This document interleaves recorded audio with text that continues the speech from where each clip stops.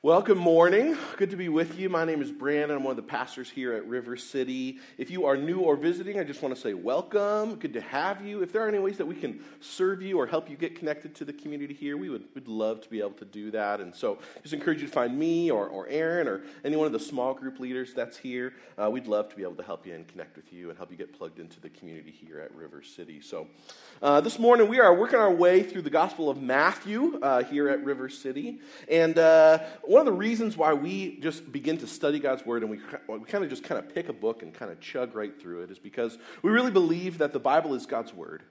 And we want our understanding of who He is, and we want, if we want to actually know Him and live in light of who He is, then we've got to know His Word. And the best way to understand who God is and live in light of what He has to say is for us to read His Word and to study. And so we want God's Word to be the thing that informs and transforms our time together, and so we just want that to be at the center of what we're doing. So again, we're working through the book of Matthew. This year here, and this morning we are in Matthew chapter 10. And so, just a bit of context before we dive into our passage this morning. The main theme of the whole book of Matthew is about the kingdom of God and Jesus as the king of that kingdom.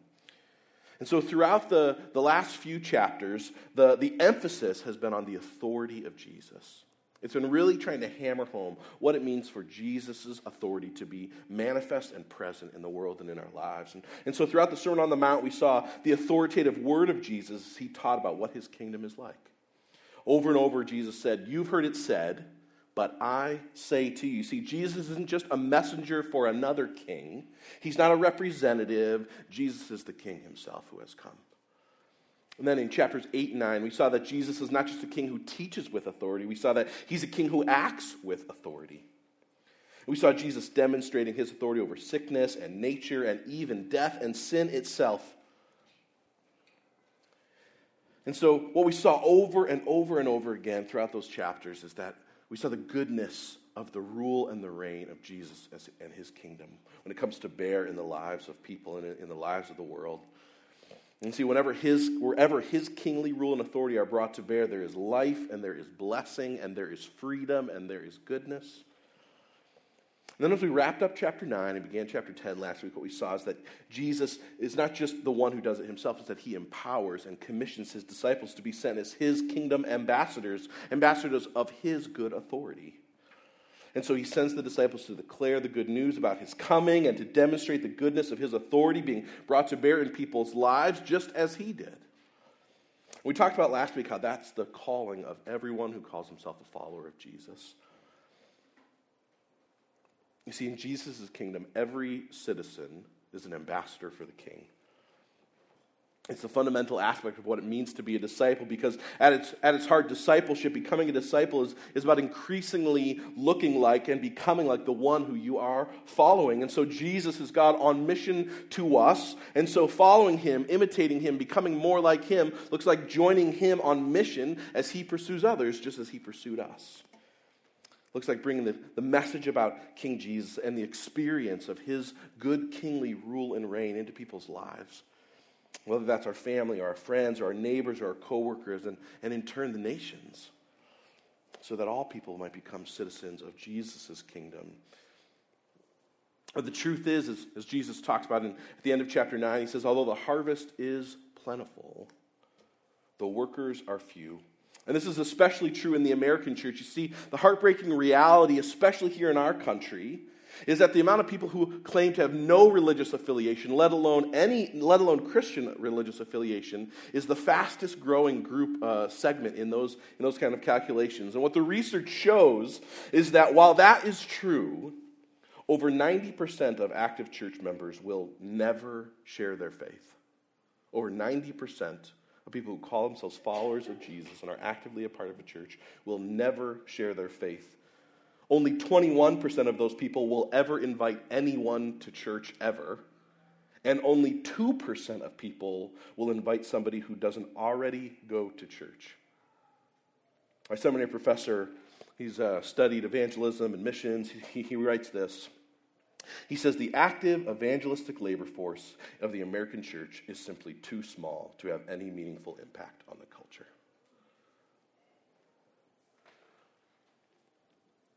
And while there are many reasons for this, the honest truth that we talked about last week is that we don't have Jesus' heart for the people that he sent us to. We just don't care. You see, we might know the king's message and enjoy the kingdom's benefits, but we do not have the king's heart. We saw last week in 9:35, Jesus looks on the crowds, and what he does is he looks on them with compassion, it says, because he saw them as sheep without a shepherd who were helpless and harassed. You see, they were people who were helpless to save themselves from the just judgment of their own sin because they had no shepherd to show them the way to freedom and forgiveness. You see, and we said last week, the only way we get the king's heart, the only way that we see people with the compassion that Jesus has seen them is when we see how Jesus saw us and looked on us with compassion. When the good news about his kingdom and his coming is ongoingly good news to our heart. When the gospel is the thing that informs and infects and transforms our heart in every way. You see, we said last week, verse 8, see, Jesus tells them, freely as you have received, so freely give. You see, ambassadors are representatives that were first recipients. See, ambassadors for Jesus are people who are representatives of him, that were first recipients of his good news. You see, and what happens is when the good news about who Jesus is and all that he has done and who you now are in him, when that captivates your heart, you can't help but talk about it with others. You see, we talk about the things that we love. No one has to force us to do that. That's just how it happens. And the honest truth for us is that for us, much of the reason why we don't talk about Jesus and we don't talk about the gospel is because we just don't love it. Now, I'll review all of that because what we're going to study this morning, it doesn't really matter unless you understand and embrace the things that we talked about last week. So unless we understand and embrace the calling of every follower of Jesus to be, every disciple is to be a kingdom ambassador of his, and unless the king's heart for your neighbors and the nations, unless his heart is increasingly becoming your heart for those kinds of people, then what we're going to study this morning, it's not going to matter. Because what we're going to see Jesus doing it throughout the rest of chapter 10 is he's teaching the disciples about the reality of life on mission as his kingdom ambassadors. He's teaching them throughout the rest of the chapter about what it looks like to actually live on mission with him. What I want us to see this morning is that unless we understand and embrace the reality of life on mission as Jesus' kingdom ambassadors, we're never going to join him on mission in the first place, or we'll just give up just as quickly as we began. You see, as followers of Jesus, we need to not just embrace the goal of Jesus' mission, but to embrace the path as well. Now, before we dive into our passage this morning, I just want to say this. The focus of Jesus' words this morning and throughout the end of chapter 10, they are primarily directed at those of us who have already submitted to Jesus as King. Who for us, Jesus is the one who we worship and serve and have given our lives to and surrendered himself to. But I just want to be clear that the message of God's word this morning is for all of us, no matter where you're at in your understanding or your exploration of your relationship with Jesus.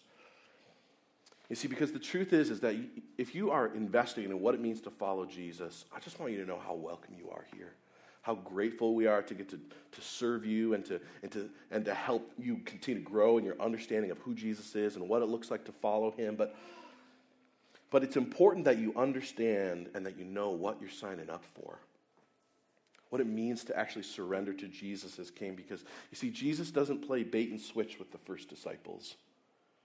He doesn't call them to this life of blessing and of joy without also telling them about the costs as well.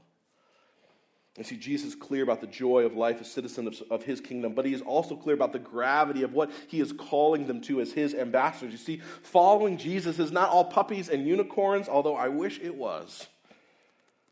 Life does not instantly get easy. All of our troubles do not go away. But I will say this, life on mission with Jesus as his kingdom ambassadors is the only place that you will ever find true meaning and life and purpose. It is not an invitation to an easy life or to one that is void of troubles, but it is an invitation to true life. And it's the only place it can be found. And so with that in mind, I just want to pray as we begin our study and dive into God's word together, just trusting that God's going to be at work in our hearts and in our lives as we study. So let me pray, and then we'll begin our study this morning. Jesus, we just come to you, and we are so grateful for who you are and for all that you have done for us. And most of all, God, this morning we're thankful for your word, that you would give it to us so that we might know you and that we might love you and that we might follow you. And God, we also just ask that you would be gracious to us this morning, that you'd be gracious to continue to show us what it looks like to follow you, that you'd be gracious to give us eyes to see where you are calling us and what it is that you're inviting us to join you in as your kingdom ambassadors. And so, God, we just say we need you. We need you to give us eyes to see what it is that you're teaching us. We need you to give us hearts that can respond to it. Jesus, we need you. And so we ask that you would graciously meet us in our need for you as we study your word this morning. We just ask that you would graciously continue to work in our hearts and in our church. And so, God, as we study, God, I pray that you'd fill me with your spirit so that as I teach, God, what is true and right and good would become what is at the heart of what we talk about.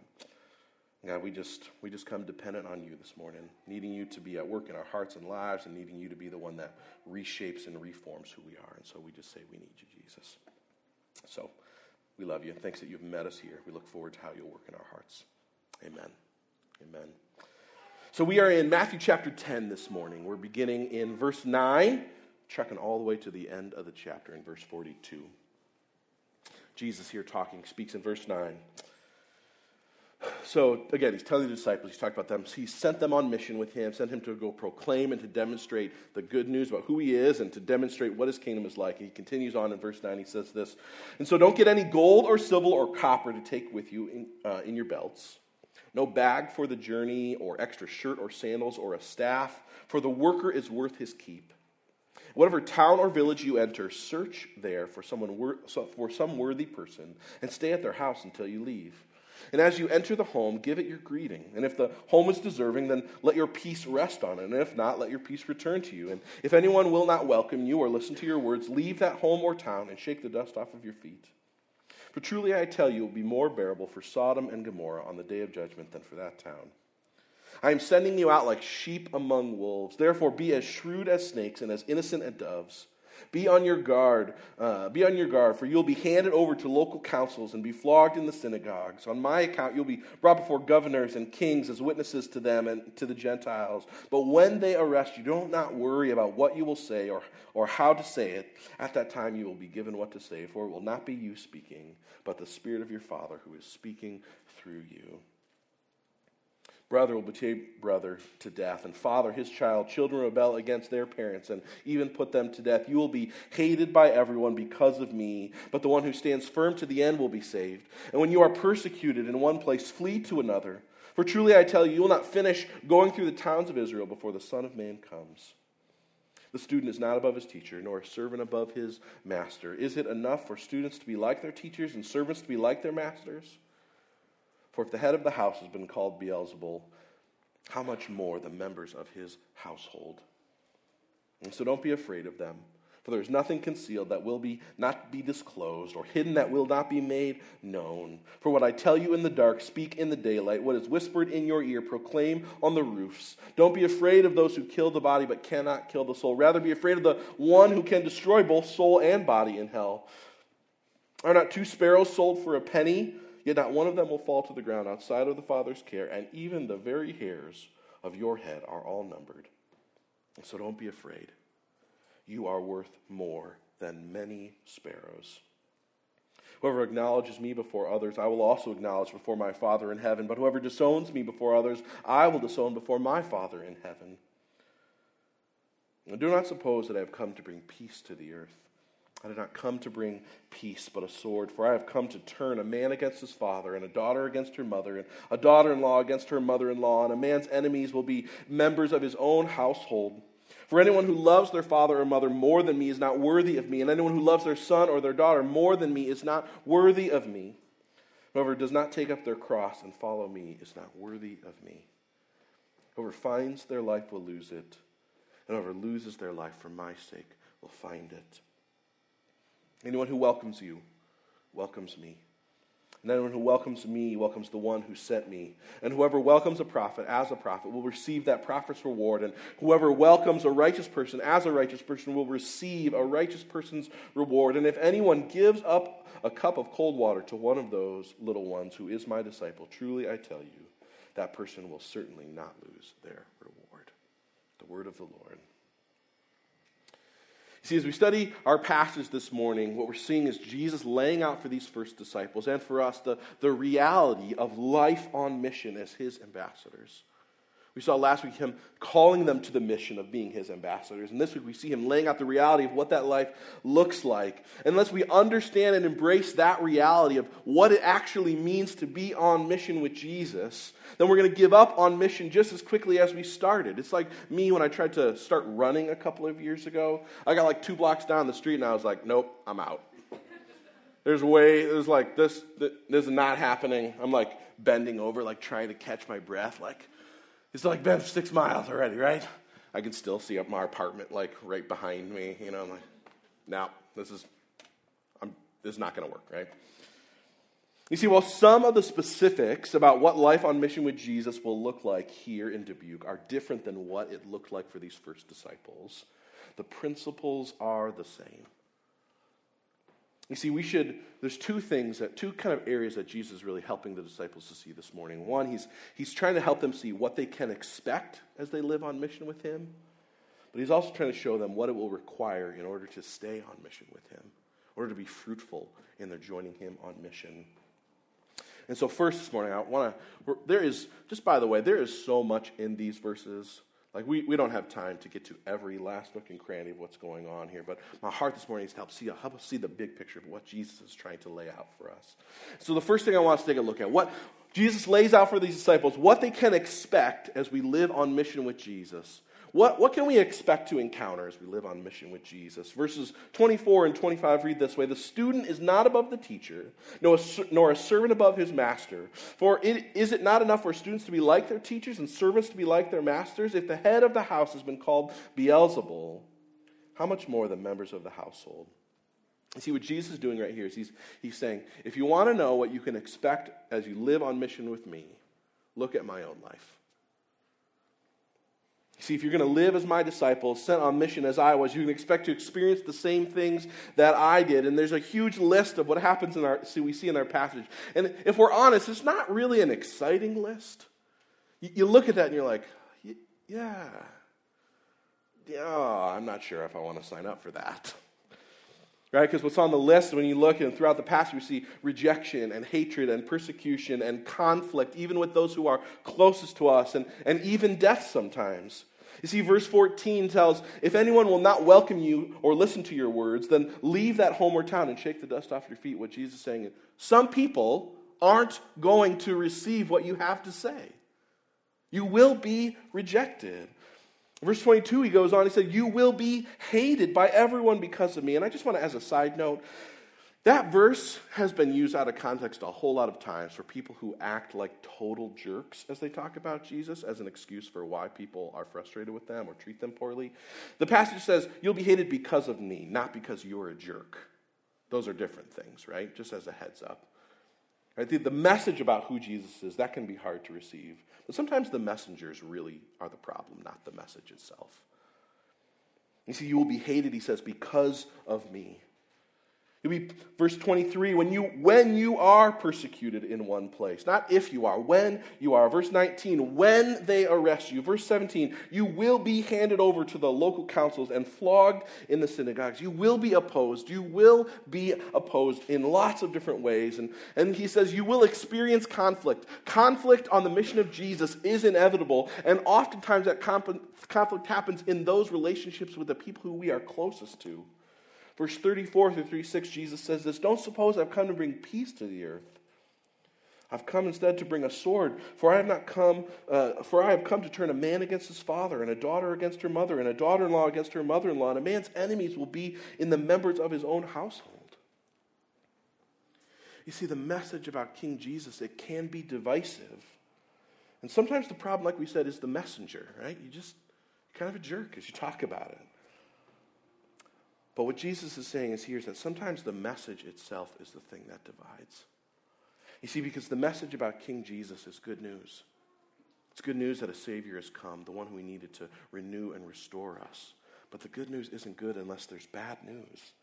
You see, and the bad news can be quite divisive. You see, the bad news about the gospel is the proclamation that simultaneously it's a condemnation of our rebellious hearts, and it is a proclamation of our absolute insufficiency to save ourselves. And the truth is, we don't like to hear that. Nobody likes to hear that you are a failed rebel without any hope to save yourself. That's not an encouraging message, but it is true.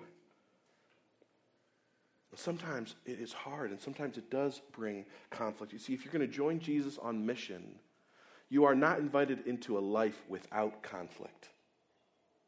You're not invited to a life in which every relationship is just totally at peace. That's not what Jesus' life looked like either.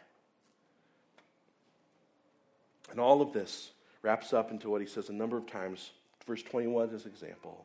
Sometimes it leads to death. You see, for some followers of Jesus, this is a literal thing. For all of the men that Jesus was speaking to, being on mission with him would lead to their death. And all over the world, this is a very real possibility. Just read The Voice of the Martyrs sometime.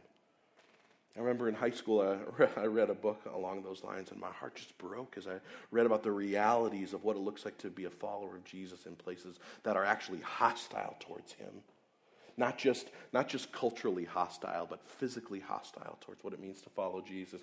You see, death is a real possibility for those who would call themselves followers of Jesus as they live on mission with him throughout the world. That's a real thing. But let's be honest, for us here in Dubuque, we're not facing physical death as we live as Jesus' kingdom ambassadors. That's not really an outcome that we have to be worried about. You see, but the death that Jesus calls us to, that he foreshadows, might look like something else for us here. It might look like the death of dreams that you have, or the death of a career that you have aspired to. It might look like the death of aspirations that you have sought to, or relationships that you have been pursuing. You see, the call to follow Jesus is a call for all of us to die. It's a difficult, when Jesus lays out with the expectations about what it means, what it looks like to live on mission with him, like there aren't people chanting.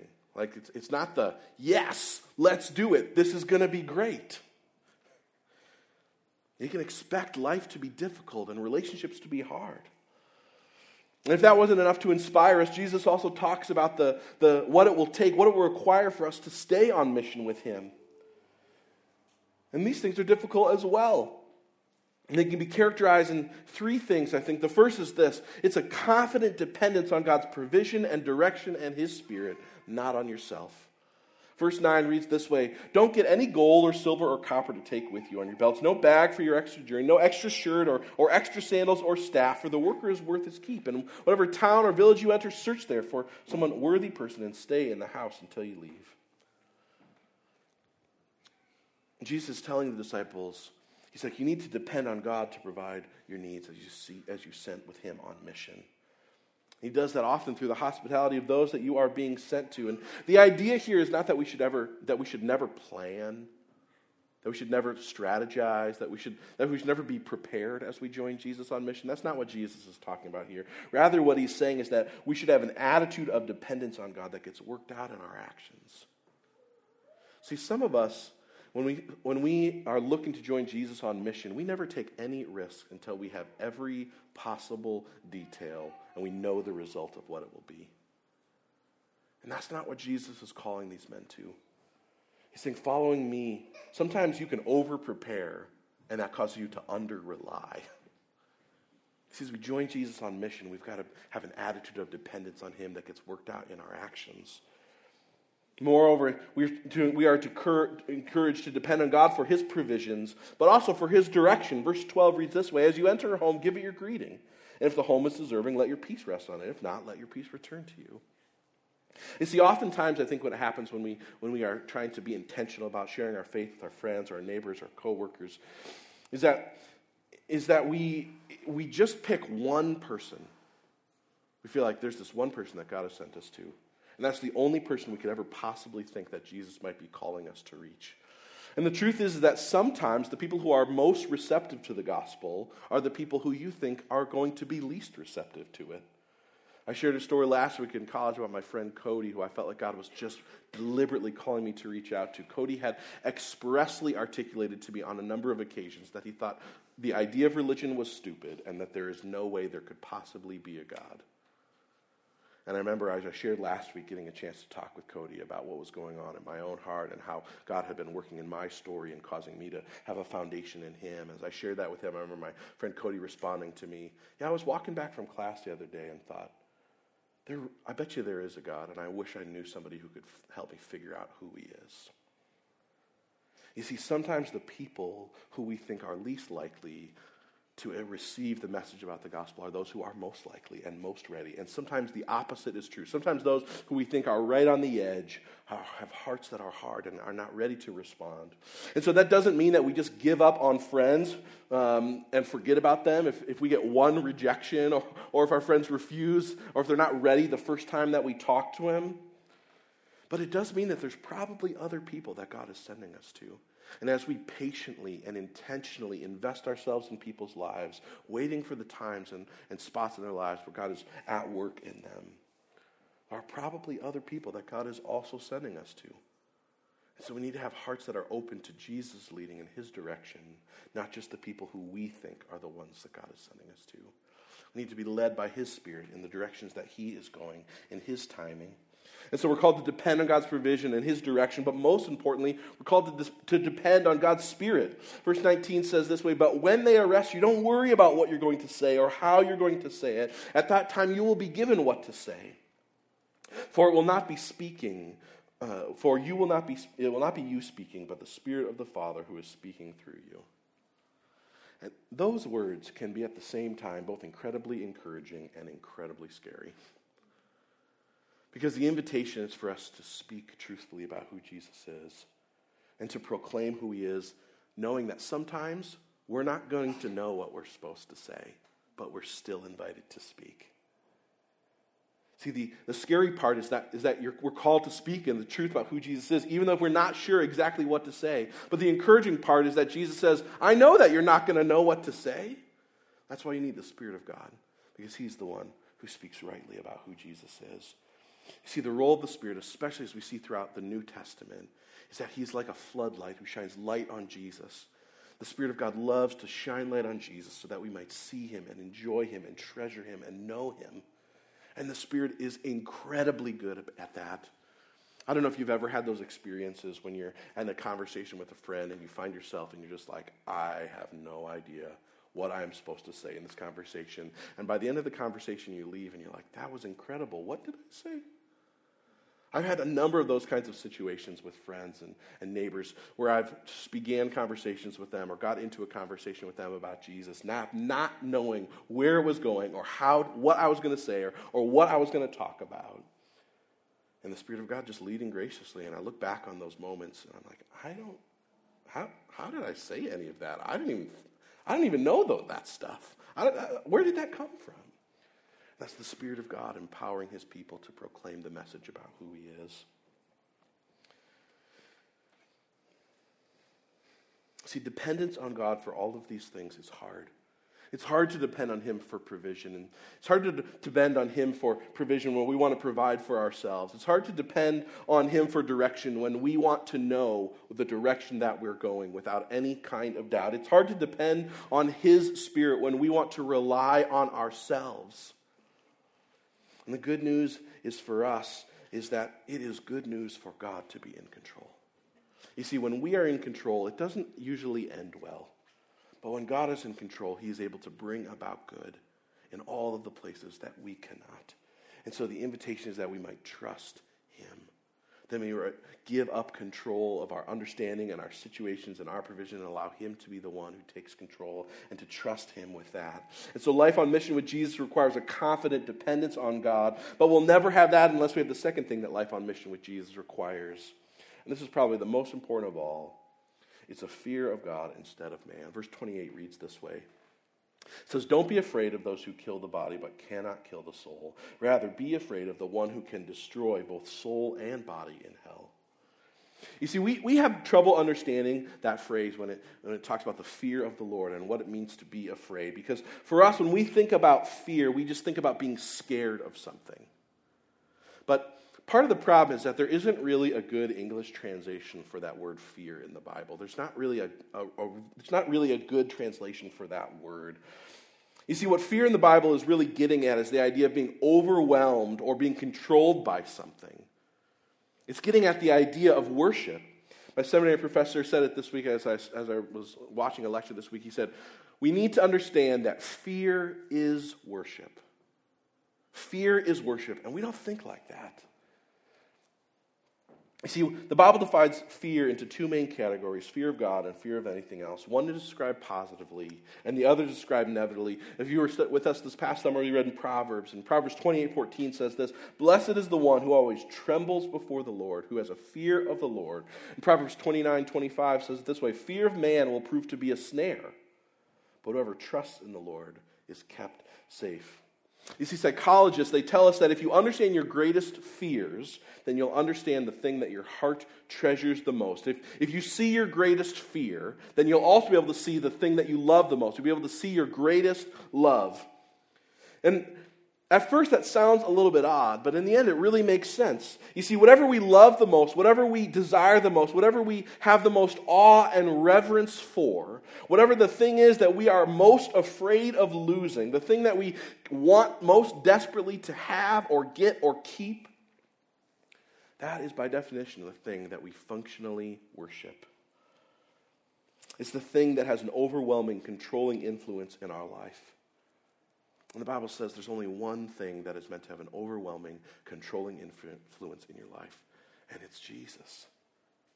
And so a fear of him, letting him be the one who is the overwhelming, controlling influence of your life, that's the only way in which everything else in life works itself out. You see, and it leads to life and blessing and joy because God is not just all-powerful, he is good. You see, God can destroy the body and the soul, but don't forget verse 29 and 30. Matthew writes, "Are not two sparrows sold for a penny? Yet not one of them will fall to the ground outside your Father's care, and even the very hairs of your head are all numbered. So don't be afraid.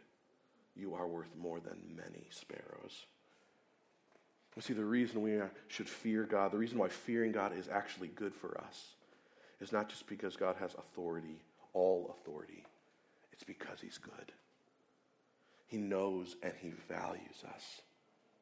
And so being overwhelmingly influenced and controlled by him is the best possible place for us to be because he is the one who truly knows and loves us. Fear of the Lord is about putting God in his rightful place in our lives as the one who has all authority and all power, the one who we submit our lives to, and the one who we trust in and wholly rely on.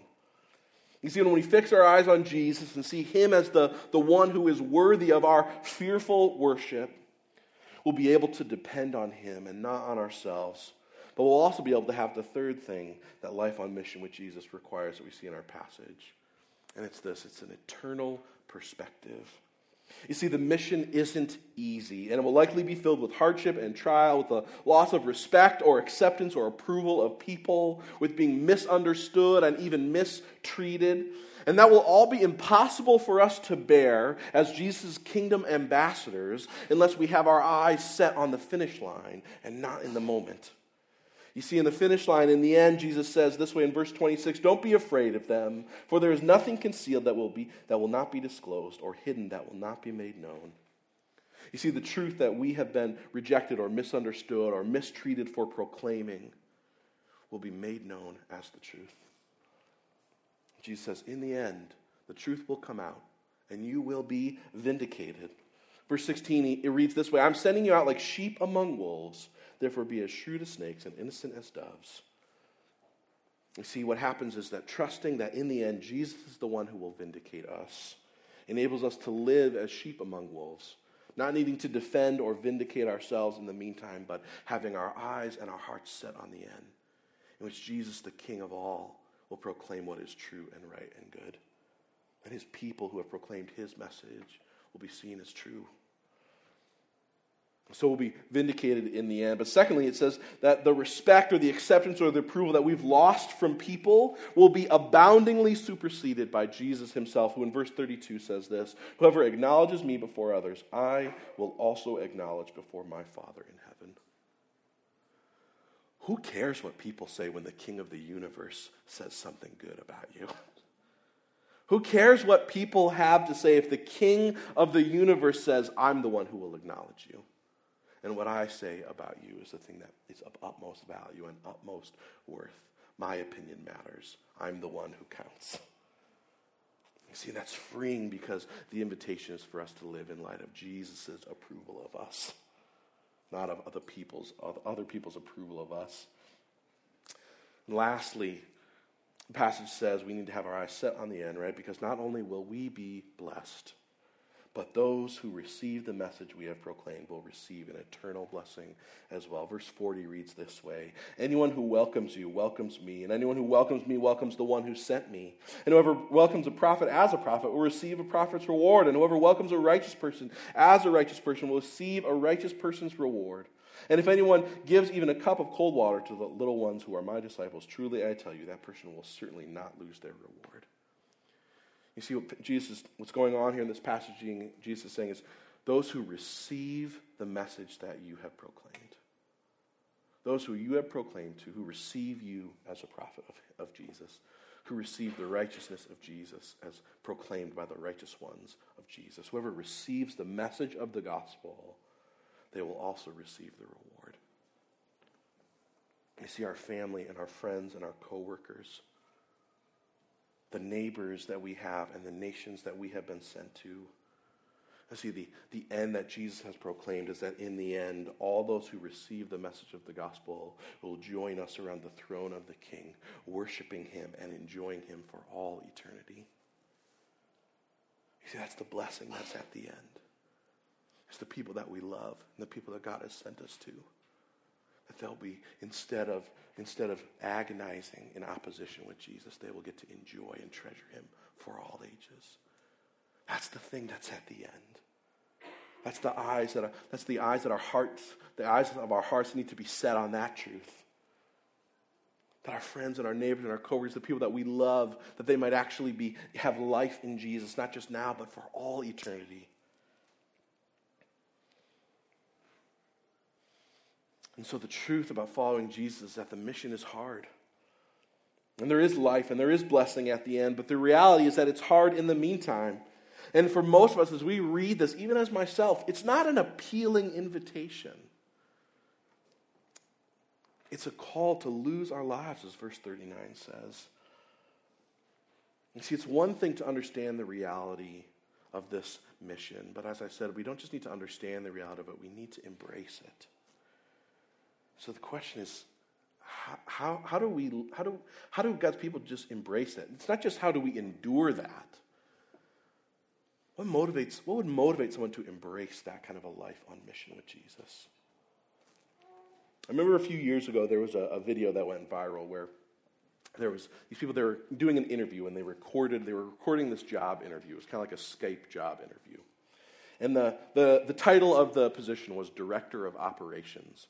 And so people would get on the Skype call with this guy who was doing these interviews, and he'd talk about the expectations of the job, and he would say, basically the hours are 18 to 24 hours a day. There's no breaks.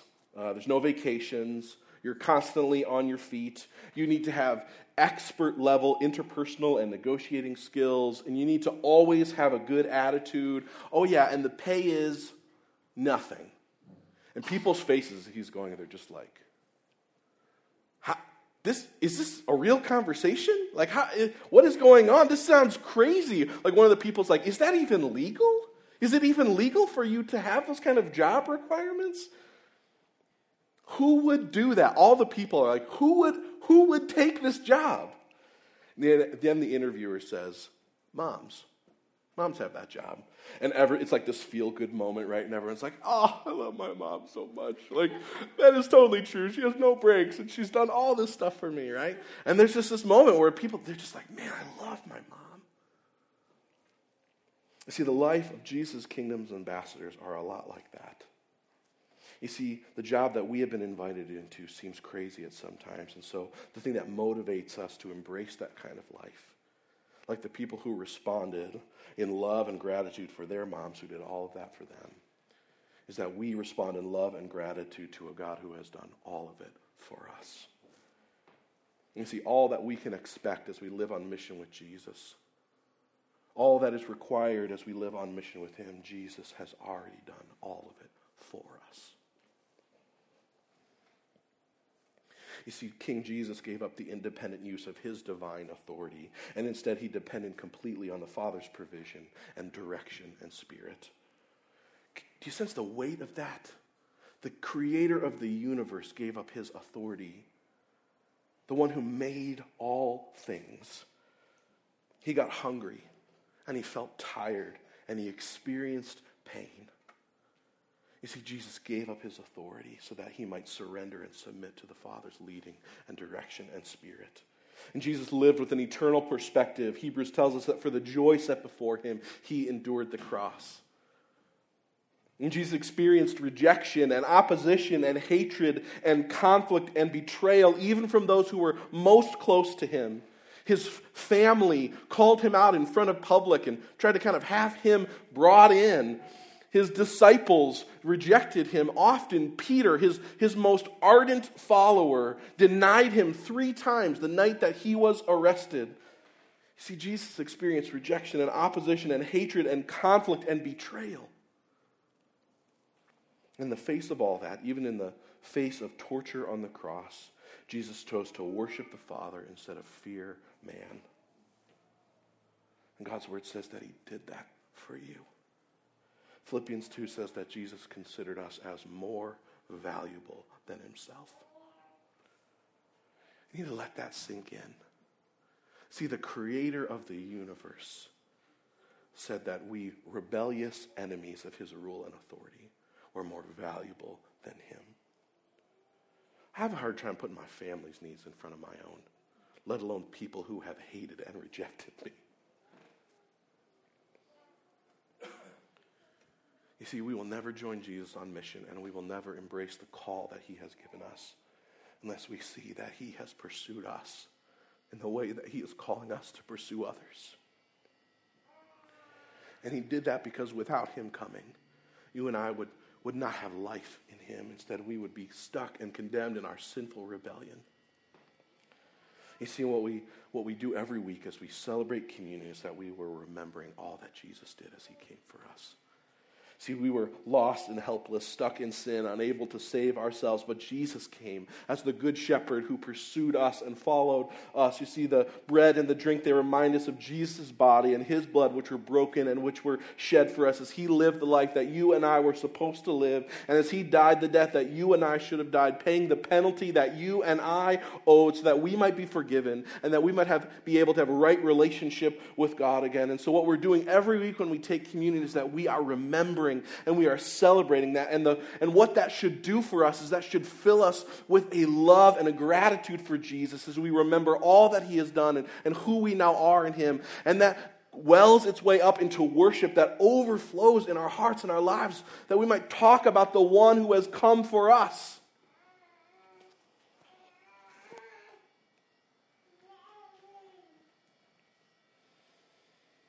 That's why we remember communion every week.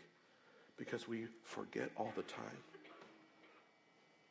We need to be reminded that the King of the universe would come to seek and to save those who have rejected and opposed him, so that we might live as his kingdom ambassadors sent into the world, who have experienced the message of the King and experienced the good news about his gracious love towards us, and who long for our friends and our neighbors and our co-workers, for the nations to know him.